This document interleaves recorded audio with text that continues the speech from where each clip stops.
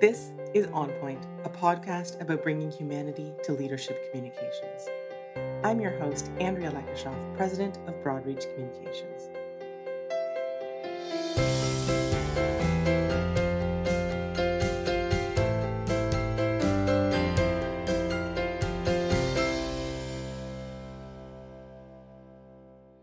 World-renowned conductor Benjamin Zander has two infectious passions: classical music and helping people realize their untapped love for new possibilities and new perceptions of themselves and their leadership. He sees his job as awakening possibility in others, using the metaphor of an orchestra as a group of highly trained individuals who are poised to unite into an effective whole. There is so much more I can say about Ben Zander. He is the founder and musical director of the Boston Philharmonic Orchestra and has appeared as a guest conductor with orchestras around the world. His performances have inspired thousands of musicians and executives to renew their sense of idealism and shed fresh, insightful, and sometimes provocative light on the interpretation of leadership. Ben has spoken about leadership around the globe, including several keynote speeches to world leaders at the Davos World Economic Forum. His best-selling book, The Art of Possibility, was co-authored with leading psychotherapist Rosamund Zander. And in his well-known TED Talk, The Transformative Power of Classical Music, Ben helps leaders overcome barriers to corporate productivity. And finally, Ben has won numerous awards, including the United Nations Caring Citizen of the Humanities Award and an ABSA Lifetime Achievement Award in Johannesburg in recognition of his contributions to the spheres of music, culture, and leadership. This was the first time that this award had been given to a non-South African, with previous recipients including Nelson Mandela and Bishop Desmond Tutu. Ben, welcome to On Point. Thank you, and Happy New Year. What a wonderful way of beginning the year in possibility. I couldn't agree more, Ben, and I am so thrilled to kick off the first episode of 2022 with someone who I respect so deeply and who has enabled so much change in the world. Ben, you'll remember that we first met over 20 years ago when I was an MBA student at the Ivey Business School. You were so gracious to accept our invitation to travel to London, Ontario, of all places, and perform to the global Ivey community in a program that I co-founded in my second year at Ivey called Leader Lab.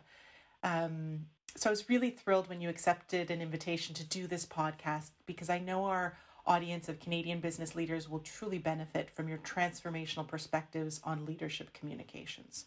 Wonderful. I can't wait. All right, Ben, let's start with a question about being a conductor. An orchestra conductor is often seen as a strong model for leadership. What are your thoughts on this perspective? The conductor has traditionally been the most dominating figure in the world of music. He has an enormous amount of power and charisma and visibility and fame and often fortune, and he's looked up to, and he's called maestro. Yes. And that idea of the leader as the dominating figure, top-down, hierarchical, right-thinking, and male, that figure has come down to us from the Romantic era, actually, as the ideal image of a leader. What we have discovered in this more recent time, and what we have been exploring in our work in the Art of Possibility, is that actually leadership is not about domination, it's about relationship. And that shift from the top-down leadership model to the empowering model is beautifully caught in the idea that the conductor actually doesn't make a sound. He's the only musician who doesn't make a sound, but he has great power, but his power derives from his ability to make other people powerful. And that is the fundamental shift that we are facing now, that leaders, the top leaders, have a role to empower, to enliven, to give other people power, to awaken possibility in other people. And that's a completely different job than dominating and giving instructions and telling people what to do and modeling powerful behavior and so on. So the Napoleonic model has given way to a totally different model, and the conductor as empowerer, the conductor as the giver of power to other players. It doesn't work until the players are fully expressed, free, having a wonderful time, giving what they are capable of giving, and above all, having shining eyes. So that's the model. It's essentially a shift of hierarchy and diminishing hierarchy. But now comes a very interesting thing, because if the CEO, or as I say, the conductor, who's given away his power, does that mean he is powerless? Does that mean he becomes irrelevant? Good question. Right. And there the challenge for the leader and for the conductor is to maintain a position of integrity, of strength, of warmth, of generosity of spirit, and to keep a voice which is always looked up to. We cannot afford to reduce our standards or our values, because that is the way we gain our authority. So we have to be mindful of what we say. We have to be mindful of our body language and the spirit which we bring into the room. And this happens before the music starts. So before the first downbeat, just the conductor walking into the room. The way he walks, or she, and I think it's very important to remember that we're on the brink of an era in which female conductors are going to play a role. Already, female leaders in the corporate world are a given. I mean, that. Yes. And I can always tell if I'm going to speak to a corporation, if it's led by a woman, there's always a dimension added, which is of compassion and of awareness and of caring and of sympathy that is often missing. And I remember a wonderful conversation that I was involved in. I think it was at Merrill Lynch, if I'm not mistaken. There was a group of vice presidents, I think, who were sitting around, and they were discussing about how they could be the best in the world. And this woman said, why can't we discuss how we can be the best for the world? And suddenly the whole thing shifted.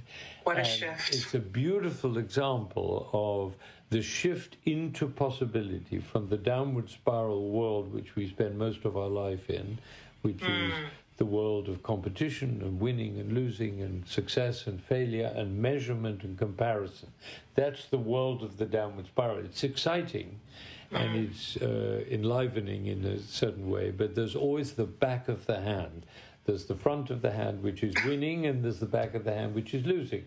There's the front of the hand, which is success, and the back of the hand, which is failure.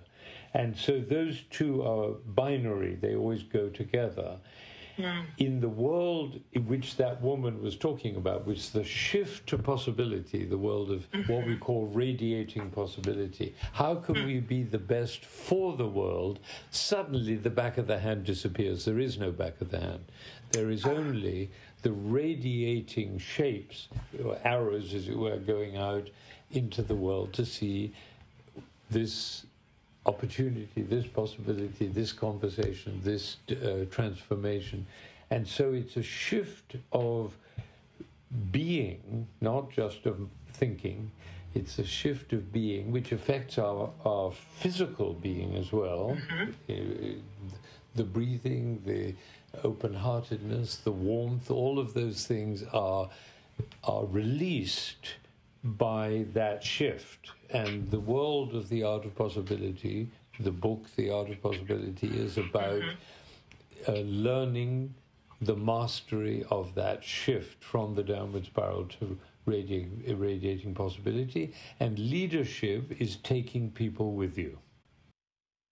How do you shift an entire corporation? Because when you talk about open-heartedness And the other characteristics that you mentioned, that is difficult for one person to shift into. How do you take that to an entire organization? Well, then that question is, let's put that question in the form of a possibility statement.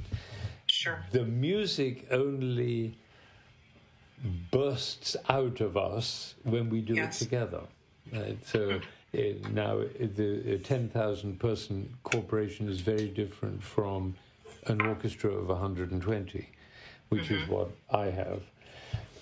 But the 10,000 person corporation consists of many orchestras, because each unit, each managerial group is itself an orchestra.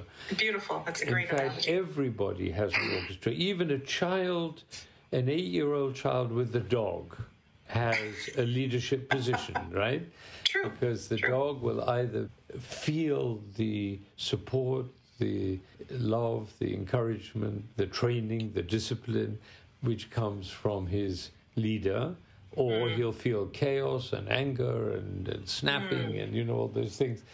So every time we open our mouths as human beings, every time we open our mouth, we have a choice either to speak in that downward spiral, which is automatic. It's not as if we have to practice comparisons and measurement and winning and losing. It's built into our DNA.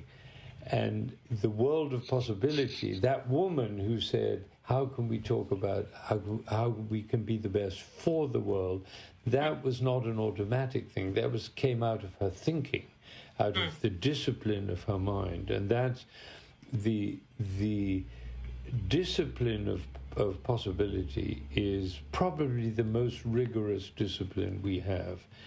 And the mistakes we make as parents, for instance, or as teachers.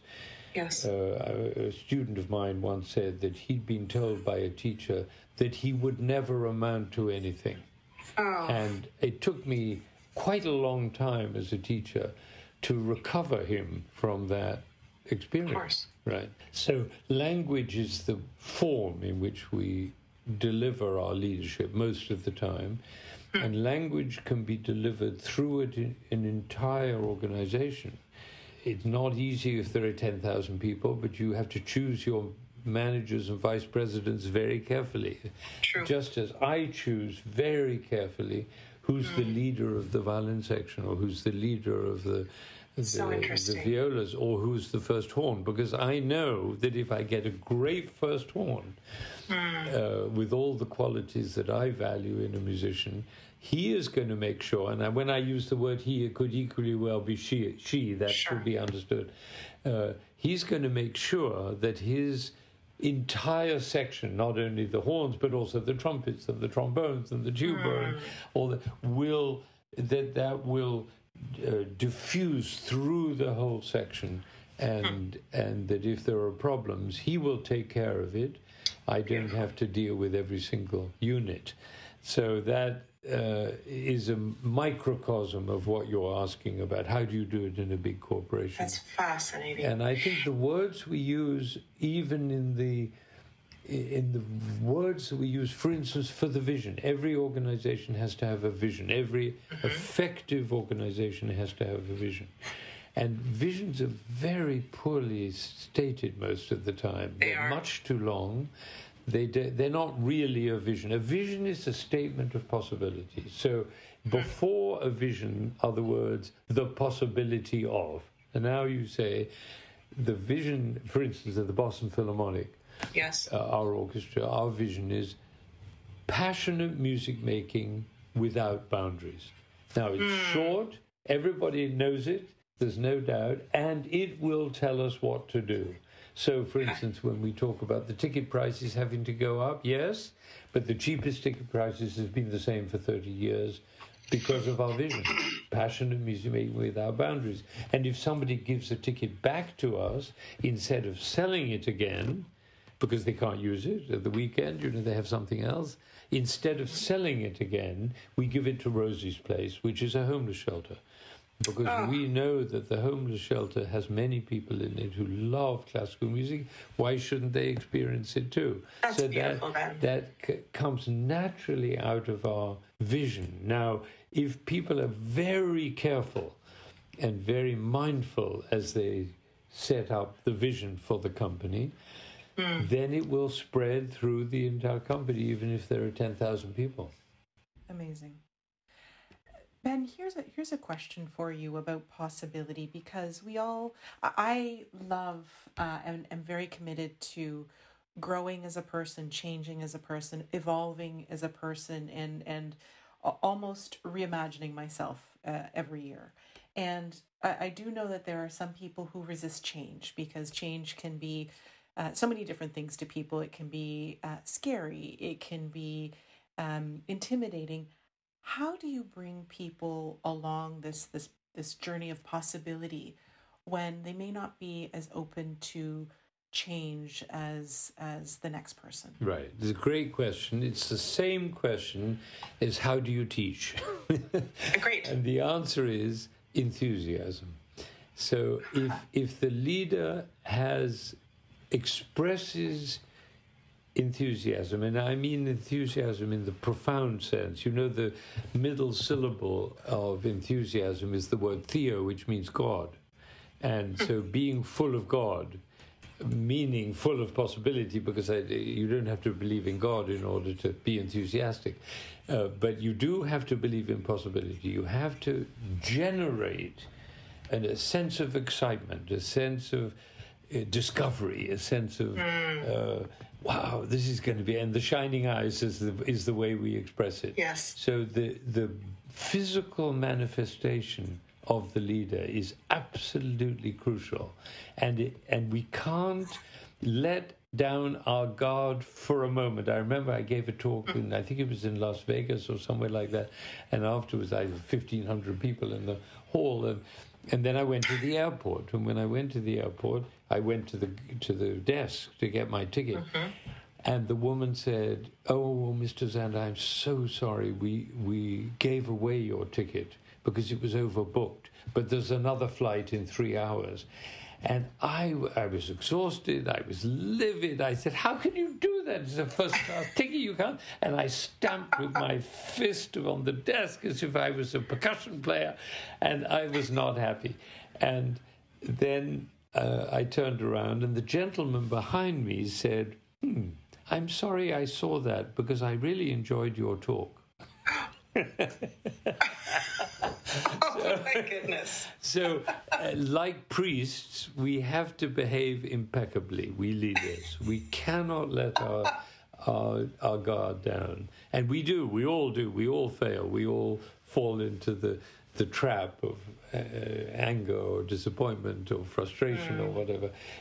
And the great leaders, the ones we all look up to, like Mandela, for instance, who kept his patience and his loving nature, even though he was in prison for 27 years. That's a model. And if we can look to people we admire who have patience and love, I keep coming back to this word, because love is really at the source of it all. You have to love what you're doing. I love the music that I'm playing, and it's my love of it and my desire to bring it to life that gives me infinite patience, both with myself to solve the problems of the interpretation which Beethoven or Bruckner has set us, but also infinite patience with the people who are playing it, because they are also giving their heart and soul to do it. So if you create an atmosphere of engagement and of exploration and of discovery, and you express that enthusiasm and excitement yourself, other people will join that. And it's true that younger people are more prone to that, more engaged maybe in that because they're young, and older people have given up. But I always say about a cynical person, because we're talking about cynicism essentially. When I go to an orchestra and I have 100 faces in front of me, Some of them look a little displeased. Who is this guy? And I'd rather be home and tending my garden or playing golf or whatever they like to do. And that cynical look, I know that look very well. But what I say to myself is that a cynical person is a passionate person who doesn't want to be disappointed again. Huh. And then what I have is 100 passionate people. And so then I can engage with them on the level of their passion, because they went into music because they fell in love with it when they were kids, and then they got disappointed. And I'm sure those people in your audience who've played in orchestras know that feeling of disappointment if the conductor is rude or badly behaved or gets the tempo wrong, because musicians have strong opinions about how the music should go themselves, and they get upset if the conductor is careless or disrespectful of the music or makes mistakes or whatever. So cynicism is a protection against disappointment.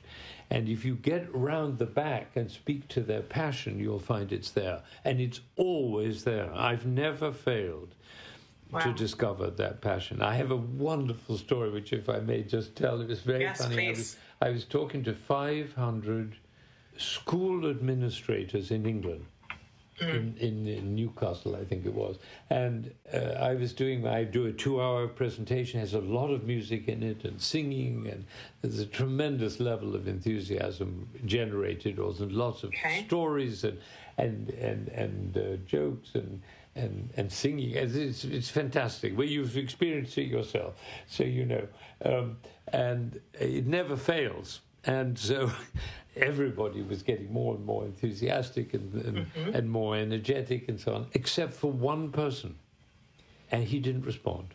Nothing. He didn't laugh. He didn't sing. He didn't stand when I had them all singing Happy Birthday. And he didn't, nothing. And it would be very funny things. Everybody would be laughing. Nothing. No response. And where did my eyes go? Always back to that one man, because of course. we're so pathetic. There were 499 people just bursting with enthusiasm, excitement, but one who wasn't responding. And so my eyes went there. At the end of the thing, I called up Roz, my partner, who used to be my wife, but now she's just my lifelong partner in Possibility. And I called her up in Boston.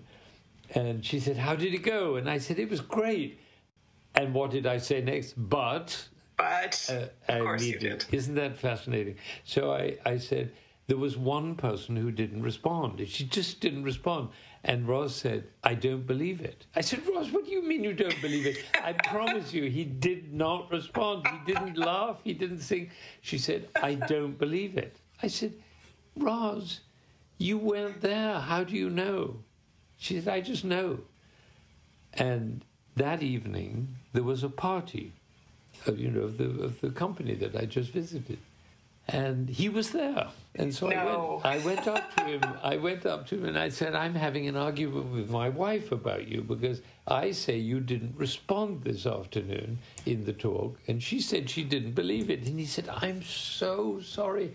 I was having a diabetic attack." And I thought that if I said anything or moved, I would faint. I loved the talk. He said it was fantastic.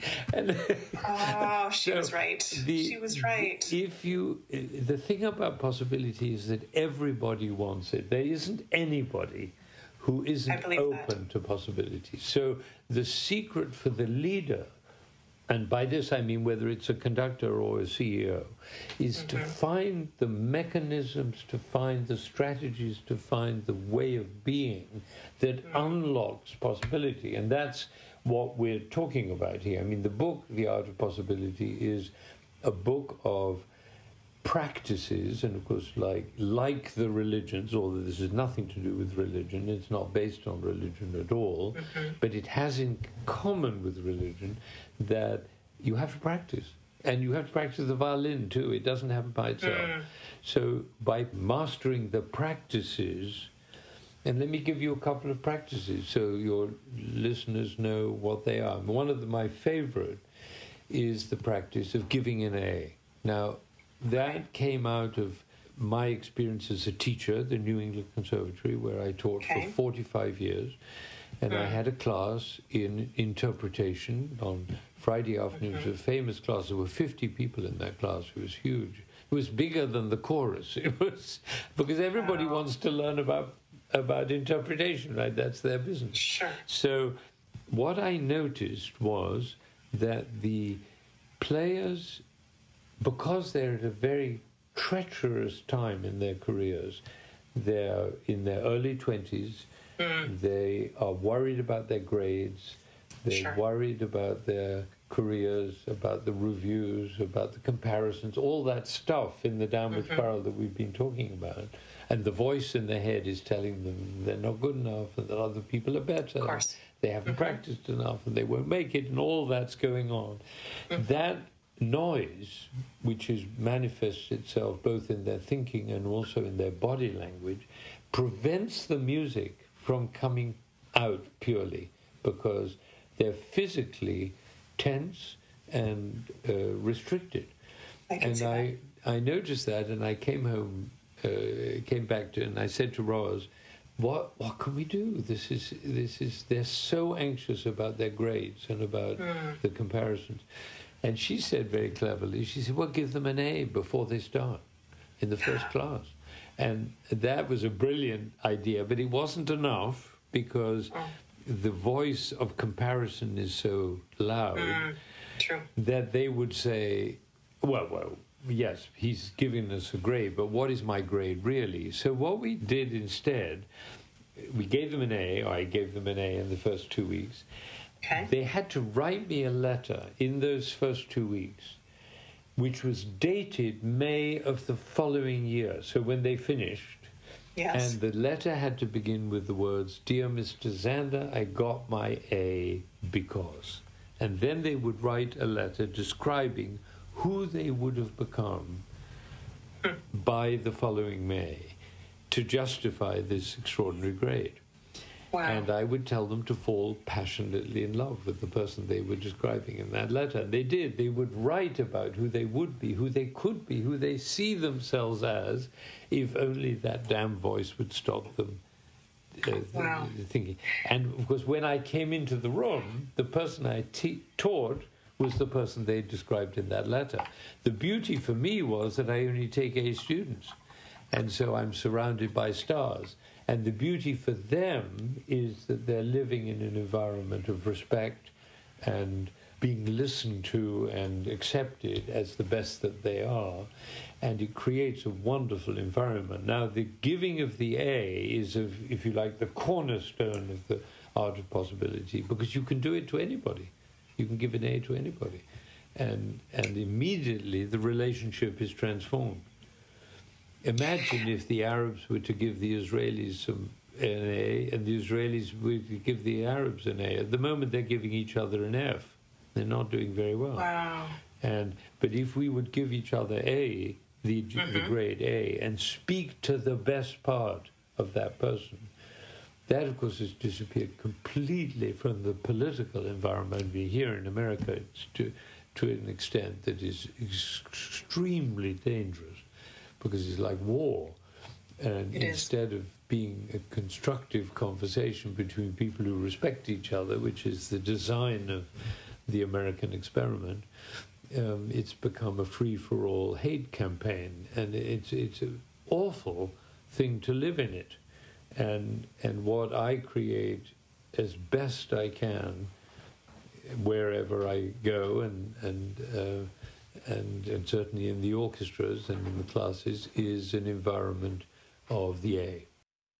That is amazing. And that reminds me, to a certain degree, are you familiar with Mark Allen and his ideal scene, where you paint a really vivid picture of your future and you live into it because you've defined what it looks like, you've defined who you want to become, and by virtue of creating that vision, little by little, you manifest it to a certain degree, which sounds a lot like the art of possibility. It is a little bit. The only thing that I hear in your description is the disappointment of failure, and that is not part of the art of possibility. In other words, if you have a particular vision, or it's more like a particular idea of what you want, like I want to be a... I remember a young woman said to me, I want to be a member of the Boston Symphony. That's my dream. And that's a dangerous dream to have, because there are not many people in the Boston Symphony and everybody's competing. So having a specific goal may be enlivening, but that's not what we're talking about. Possibility, as you put it yourself, is a possibility to live into. And the beauty of that model of the possibility doesn't go up and down the way that arrows go up and arrows go down on the stock market. It's rather an open shape with arrows going out in all directions like a sun. And we actually don't know where those arrows are going. And it's the not knowing and the being comfortable with not knowing that is the state of mind of possibility. And that's very different from having a goal. And it's not bad to have a goal, but if you don't make the goal, if you make the goal, great, and if you don't, you say, how fascinating. And that's another practice, which I teach to all my students and orchestra members. If they make a mistake, instead of getting upset and shriveling into a ball of despair and self-disapprobation, instead, they raise their hands in the air and say, how fascinating. And that the energy of going up rather than down, because when you pull down, you're more likely to make a mistake again. It also opens up the question, how fascinating. What did I do? What can I do better? Curiosity. Curiosity. Exactly. Mistakes engender curiosity, always. And I mean, in possibility, that's true. So the danger of the specific goal, and I'm not sure exactly how the person you're describing creates this image, but that's the only aspect of it. But I would have to read it in order to see if it's true, a true possibility. See, I feel possibility works a little bit like electricity. There is electricity in the world, and we all know that. We don't know exactly where it is, but it's around. And in the house, there's a plug in the wall, and a socket. I mean, not a plug, a socket. And if you take a plug and put it in the socket, the light goes on. Yes. And we're not surprised; it happens every time. True. But if you put the same plug into a pillow or into a divan or into a coat or something, it wouldn't work, right? You shouldn't be surprised. So you have to find the right socket, and the socket is the electric socket which produces electricity. I would say exactly the same about possibility. The socket is possibility, and the plug is us. So if it's our language, it's our relationships, our activities.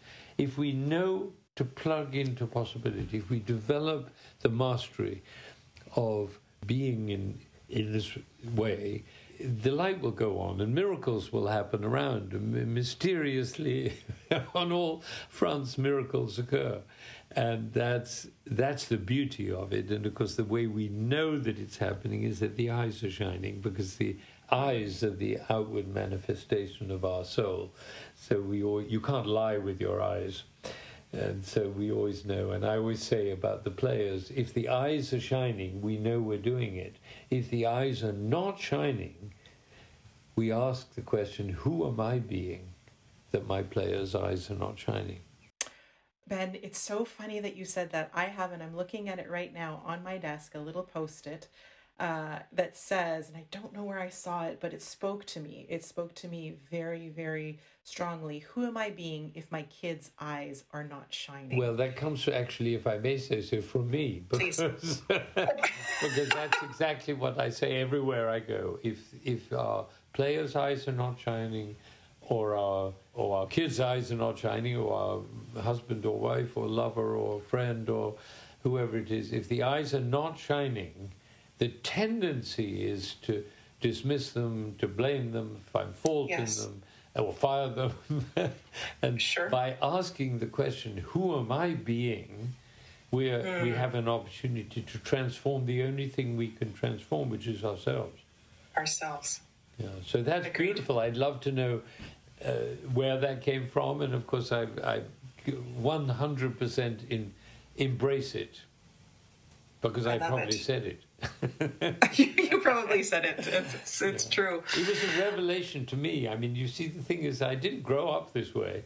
I was a regular conductor. I was doing my dominating thing, and I was very powerful, and I thought conducting was forcing people to obey my will.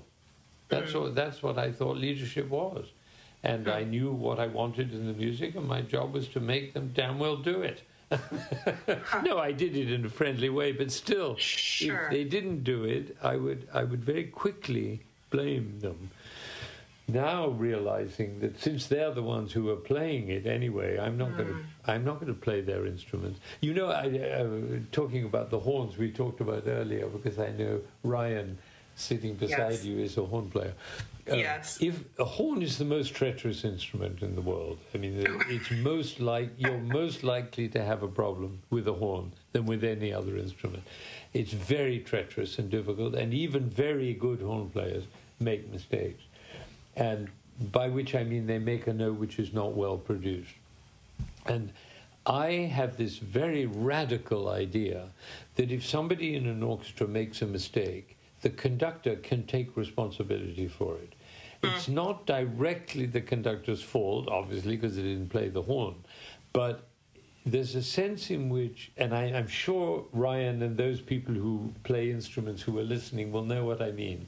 If the conductor takes care of the horn player before they play, looks at them, nurtures them, has a gesture which is encouraging and sympathetic, it's very unlikely they'll make that mistake. So when a mistake occurs in the orchestra, I very easily take responsibility for it and say, whatever it is, it's the conductor's fault. That's not a bad posture for a leader. For a leader, of course. There's a chapter in the book, and it's called Being the Board. It's entirely the invention of my wonderful partner, Rosamund, who's a deep thinker about these issues and is herself a therapist. She's a family therapist, as well as a brilliant painter and a wonderful writer and all these things. But anyway, she invented this idea of being the board. In a normal game, chess, say, you have black pieces and white pieces, and they fight each other, and the one who wins has wiped out the opposition. That's the normal form of a game. In the game that she's describing, being the board, you are the board on which the game is being played. So that's a great perspective. It's beautiful. It's a great chapter. I mean, it sends shivers down the back of your spine. It's so, because the energy that is generated by taking responsibility for the whole is just it's unbelievable. I remember a situation in which this played out. Many situations have, but I was conducting the Mendelssohn Italian Symphony in a concert, and the Italian symphony begins with the winds going and then the violins go and one of the violinists made a mistake, and instead of going came in came one bar early, and not apologetically. I mean, it was definitely with full confidence, so nobody could miss it, and it was so dramatic that I stopped. I'd never done that in a concert. I just stopped and started again. The personnel manager came to me in intermission and said, I know who did that. Would you like to know? And I said, no, I did that. Now, I didn't play the violin, and I didn't do anything confusing in my conducting because nobody else made a mistake. But by stepping into that space of saying, no, I did that, immediately ended the conversation. That was the end of it. Because otherwise, let's say I'd said, yes, I do want to know, Sure. and then I would have, there would have been blame, and then the union would have got involved and would have been fired, and there would have been an argument, and then the family would have lost the, Right. the downward spiral of these catastrophes, where it's just where the leader chooses, and it's a choice, Yes. it's an invention to say, no, I did that.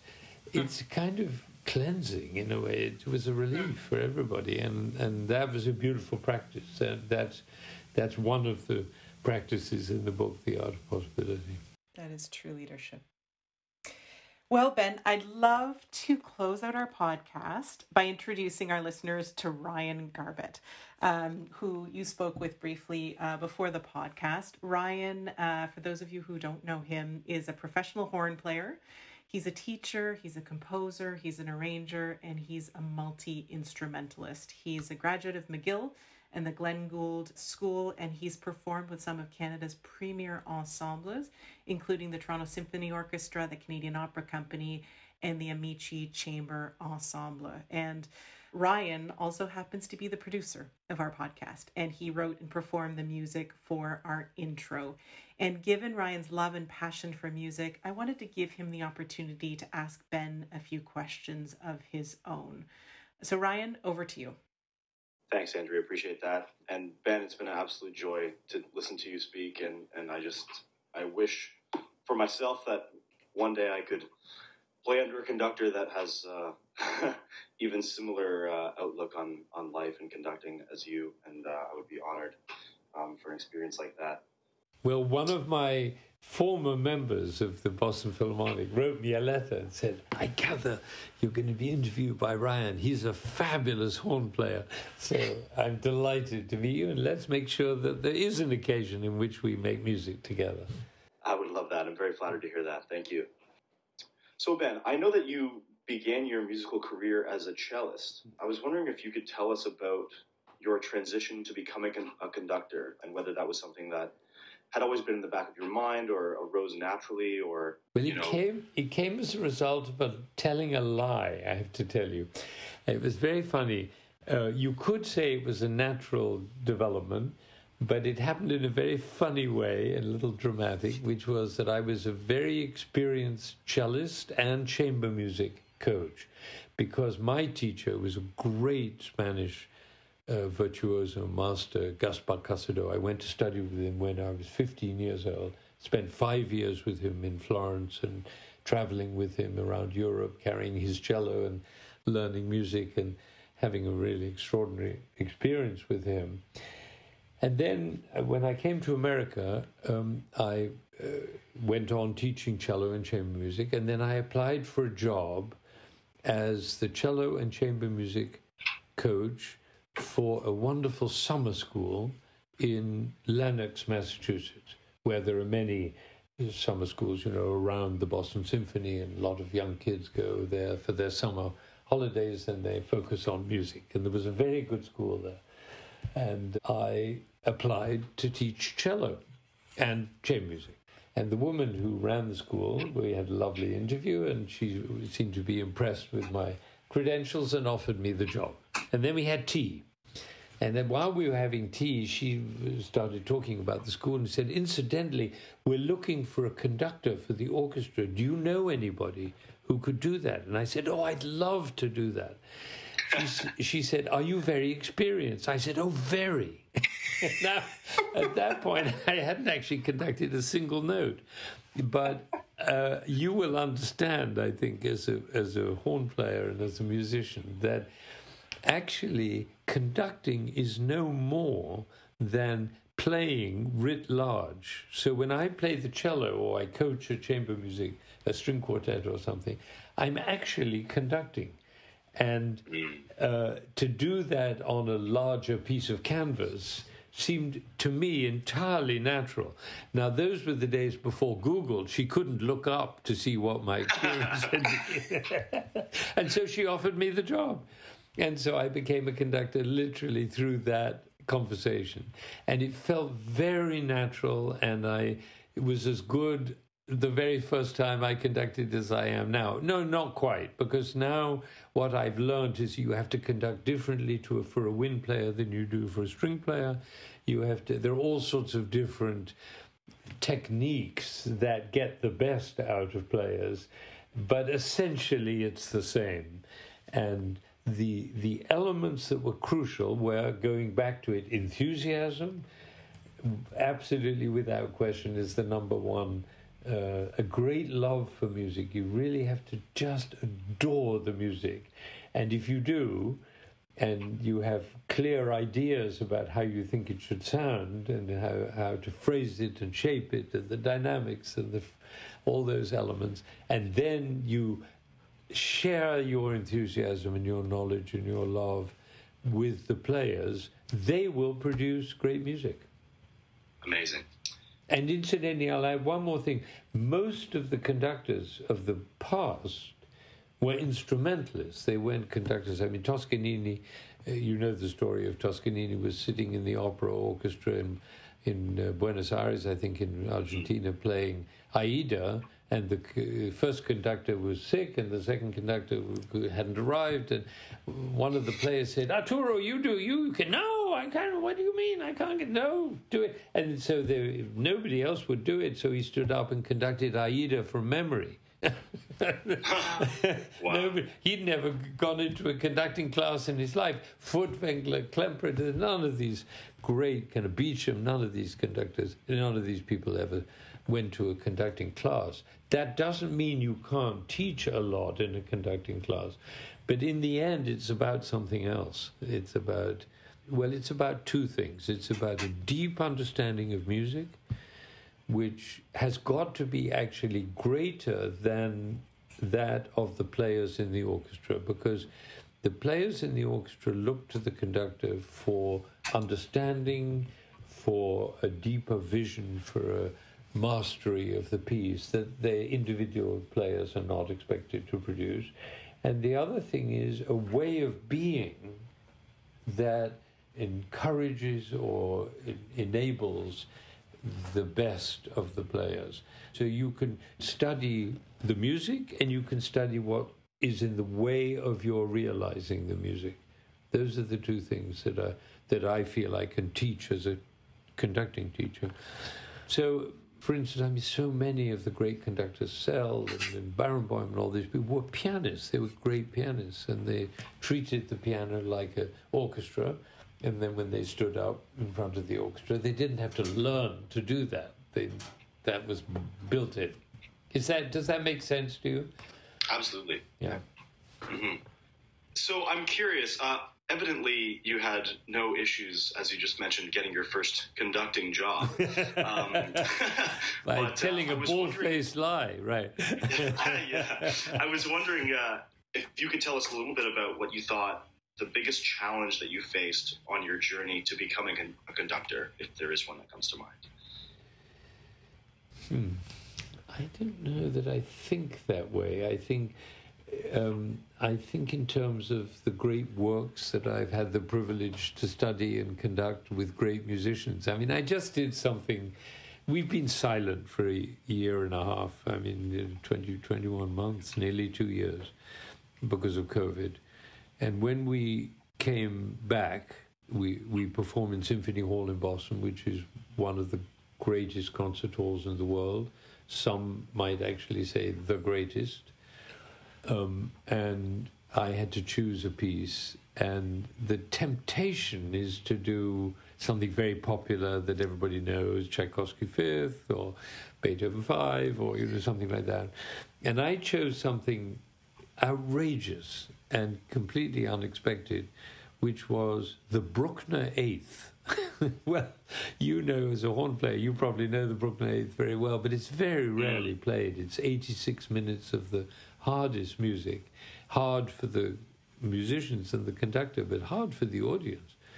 And it was that wise? Well, certainly the marketing department of the Boston Philharmonic didn't think it was a good idea at all.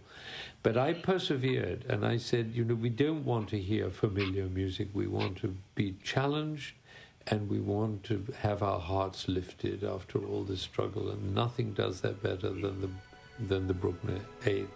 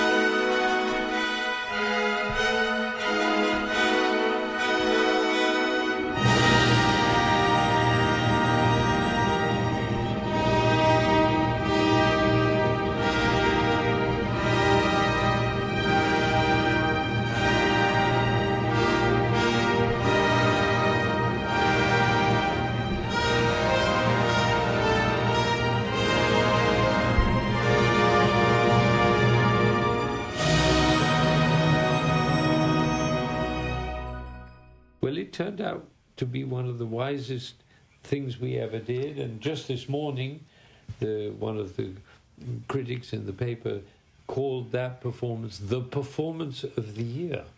Chose it of all the performances in the entire musical life of Boston, which is amazing because we're very much the Avis in Boston, because the Boston Symphony is one of the greatest orchestras in the world, and with the other orchestra. And the reason they gave is a very interesting thing. This critic wrote, every concert they play, this is our orchestra, Boston Philharmonic, every concert they play is imbued with an excitement, drive, sense of discovery, and joy of sharing that is rare among orchestras, period. And I love that, because this could be true of any CEO that is listening.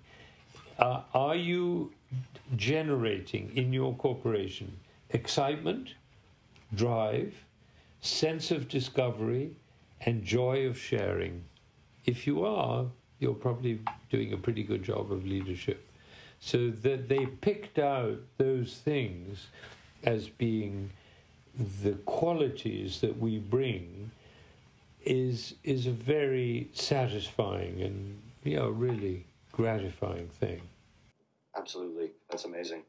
I'm glad that you mentioned the pandemic, as of course it's on all of our minds at all times. I was wondering if you might speak to us about your experience during the pandemic, and if you were able to continue working. I know so many musicians were without work, including myself, for such a long period of time, and maybe just speak to us about some ways that you navigated these past couple of years and how it was for you.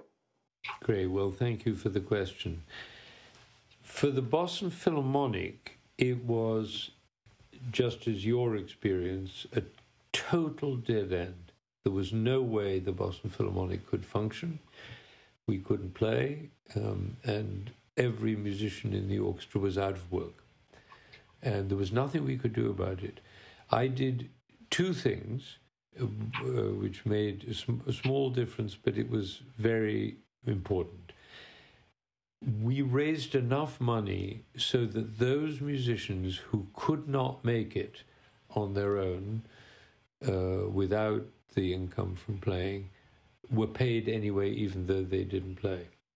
And we managed to do that for 49 members of the full complement of the orchestra. The others were either not, you didn't need it, but for those who needed it. So we raised something in the region of $400,000 in order to do that. The way we did that was to appeal to the people who love the orchestra and who admire the players, to realize that clapping and giving them a standing ovation when they play is one side of the coin, but supporting them when they couldn't work is another. And they saw both of them as equally important. And that was very moving. And I'll tell you, one of the results of that is there is a new level of camaraderie and deep gratitude in the players that was not there before. It couldn't be, because they were just individual players playing. Now they're a group of people who was supported by the community not to play. And I think that made a deep impression. And one of the cellists told me it saved her life. I mean, she has a child, she has a mortgage, she had, there was no way she could have survived. And so imagine how, and they come to rehearsal with even more enthusiasm than they did. So that was a lovely story. The other thing I did was I started a series of concerts in my driveway, and the neighborhood was extremely happy because they came on Sunday afternoons, and the players, we had a few players, 4 or 5 chamber music players every Sunday afternoon. But it was fantastic, and then we started live streaming it around the world, and at one time there were 22 different countries listening to the chamber music in my driveway. Wow. That was great. It was absolutely great. But let me tell you what happened with the youth orchestra, because that was really beautiful. I have 2 orchestras. The grown-up orchestra is obviously not entirely professional. It's an interesting mixture of professionals and students from the conservatory and amateurs. So it's an unusual mixture, a very good mixture, because the professionals, of course, set the level of the orchestra, which is very, very high. The students remind us all the time that it's actually a training orchestra, which means we turn the rehearsals into opportunities to study. And the amateurs, as the word amateur, meaning lover, remind us that music is an act of love. And those are 3 aspects of any enterprise, any company. It has to be of high standards, training, and love. And that combination is beautiful in the Boston Philharmonic. Now, the youth orchestra is a very interesting case, because you can't say to the youth orchestra, I'm sorry, we're going to disband for the year, because they're members. And all the attempts that we tried and looked at of playing, over Zoom and so on, you can't play over Zoom. I mean, you can pretend that you're playing, and there are all sorts of lovely and ingenious strategies, but I knew that was not going to work. But one thing you can do over Zoom is learn to conduct. And so I turned the Boston Philharmonic Youth Orchestra into a school of conducting. And that means not just learning to move a stick around, but how to read a score, how to be aware of the other instruments, how to learn what the flute does, what the trombone does, and then musical investigation. And so we had a 26-week course, which is all filmed and written about, because for each week I would write often 20-page, what we called a recap of the class. And then we took one piece in detail, the Symphony No. 4 of Gustav Mahler. Everybody had a conducting score, which we sent out to them. Several of them were very far away, in Texas and in other places. One young member was in Korea, in Seoul, because she didn't come back to school, and so we had to send her score. She was doing that, watching that class at 2:30 in the morning. Wow. I said, Amy, the class is at 2:30. She said, I do not consider that a problem. Anyway, we sent her a score of Mahler 4, and the postage alone was $40. I mean, she could have bought a score in Seoul, but it wouldn't have had my signature and my dedication to her, which I did for each one. And then they studied how to conduct Mahler. And they studied the piece in great detail and the history and what was going on in Mahler's life, and then also one whole session on how do you choose a soprano for the Mahler Fourth, and I made them listen to 15 different sopranos, and it was fantastic. So that was last year. This year, the orchestra played a concert in Symphony Hall in November. What did we play? Mahler's Fourth Symphony. Now, this was a whole different story, because now you've got an orchestra, and this is a young orchestra. You understand, the youngest member is 12, the oldest is 21. So that's that span of youth, the complete youth from 12 to 21, consisting of conductors. And they all were listening as conductors. They all knew the music as conductors. Now, of course, not all of them, because there were many new ones who hadn't been there the year before.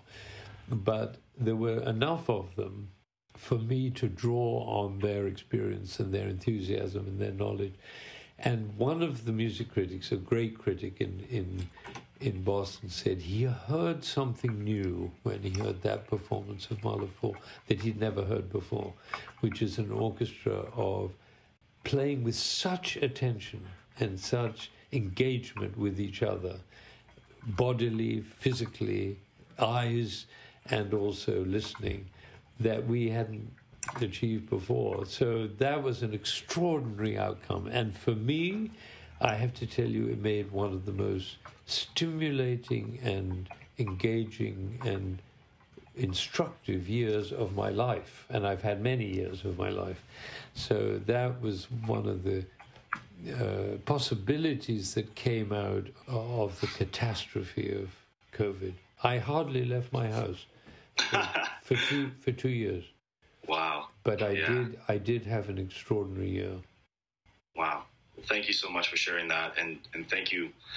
I commend you and thank you for your work with the youth orchestra. I am a product of the Toronto Symphony Youth Orchestra. I played in it for 5 years. And so I'm the first to know how valuable that is. It makes an incredible impact. Me too. I played in the National Youth Orchestra of Great Britain. And I remember when I was 12 years old playing in that orchestra, the cello, and I remember the last page of César Franck D minor. The conductor was Walter Susskind. I don't know if you know that name. He was a great conductor, and he came to conduct us. And on the last page of that symphony, I looked up in the concert, and he had tears streaming down his face.